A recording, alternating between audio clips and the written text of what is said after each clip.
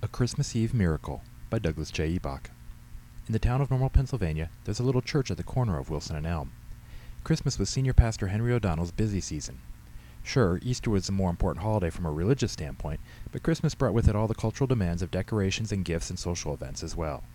So by Christmas Eve, Henry was even more worn down than the average American, and the average American didn't have to perform 2 candlelight services like the good pastor did. Every year, Henry promised himself he would get a jump on the season by finishing chores like gift buying in November. And every year, Henry failed.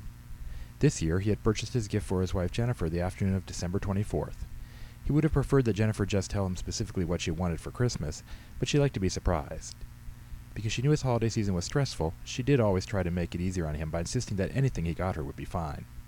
However, after 18 years of watching Jennifer attempting to fake delight at some sweater or kitchen appliance she clearly didn't want, Henry had concluded anything he got her was not fine. And he'd spent an enormous amount of time this year wandering the 4 malls in Normal, seeking out something that would elicit genuine joy from his wife. He finally settled on a pair of diamond earrings, which, he thought, should not have been such a hard gift to come up with. Diamonds, after all, were a girl's best friend.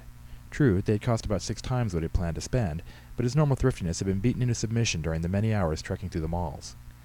With that annoying trait in a coma, picking a gift had been much easier. Henry had accepted the bubbly young saleswoman's offer of free gift wrapping since he was not very adept with tape and scissors.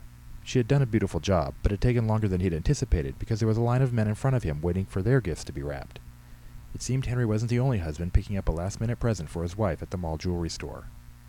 Henry finally reached the church less than half an hour before the 7:30 p.m. service.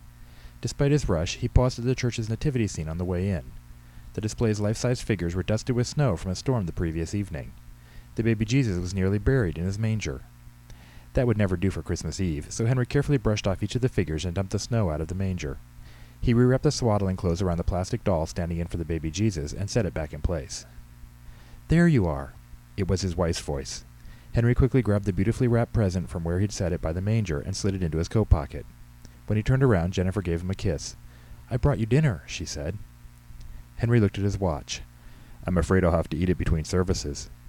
He rushed to his office, stuck the earrings in his desk drawer, and changed into his vestments. The 7:30 service went off reasonably well. The sanctuary looked festive in its Christmas decor, a tree made of poinsettia plants crowning the chancel. The choir performed beautifully, and Henry summoned the energy to deliver a moving sermon reminding the congregation of the original impetus for the holiday.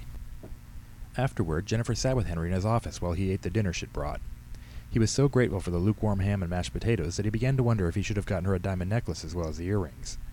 He wasn't even bothered when she told him she wouldn't be staying for the later service, as she still had some gift wrapping to do back at the house. A full tummy did not help Henry fight his exhaustion. At the 11 p.m. service, he fell asleep twice during hymns. Organist Walter Tibble had to kick him to wake him up for the sermon, which was a little less energetic than his earlier performance. And Henry almost lit his stole on fire during the candlelight procession out of the church at midnight. He decided he'd better make himself a cup of coffee before attempting to drive home. Rejuvenated by the caffeine, Henry stuck the earrings in his coat pocket and turned out the lights. But when he went to lock his office door, he discovered his keys were not in his pocket. He searched his desk and the floor of his office, but no luck. He went to the sanctuary to see if perhaps the keys had fallen out of his pocket there.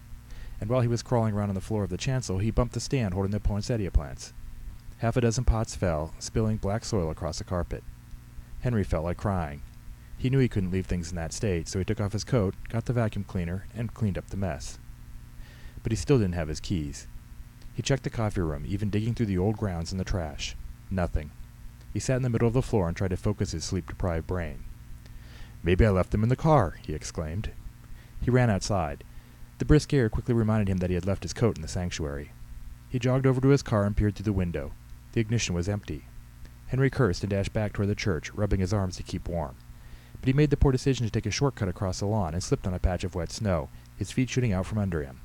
He landed on his back, his head slamming painfully into the frozen ground. Despite the overcast sky, he saw a roiling constellation of stars. They soon dissipated except for one bright star in the east. Henry rolled onto his hands and knees dizzily. The star seemed to be beckoning him. He crawled through the snow toward it. It led him in the direction of a clutch of shadowy figures. As he crawled closer, he realized it was a nativity display. Henry kneeled in front of the Christmas scene. A warm feeling of spirituality washed over him. Henry chose to believe it was the Holy Spirit, though a piece of him worried it might be the onset of hypothermia. He He smiled as he looked at the baby Jesus and thought about the true meaning of the holiday. And that's when he saw his keys lying in the manger. He must have dropped them when he was cleaning the snow out. He looked up at the star that had guided him and realized it was actually a streetlight. This discovery didn't dampen his Christmas spirit in the least. God worked in mysterious ways. He said a little prayer of gratitude.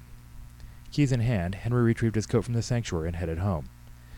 There he deposited Jennifer's gift under the tree. It was after 2 when he finally crawled into bed. Their daughter Katie roused him a mere 5 hours later. Though she was 15, she was still very much a small child when it came to opening presents on Christmas morning. Henry managed to stumble downstairs to the couch, where he promptly fell back asleep amidst the gift-opening frenzy. So he missed the look of true delight on Jennifer's face when she unwrapped the earrings. But Katie got a picture of it on her cell phone. After breakfast, Henry went back to bed and slept until noon. It was a very Merry Christmas in the O'Donnell household. Merry Christmas from the Little Church Stories.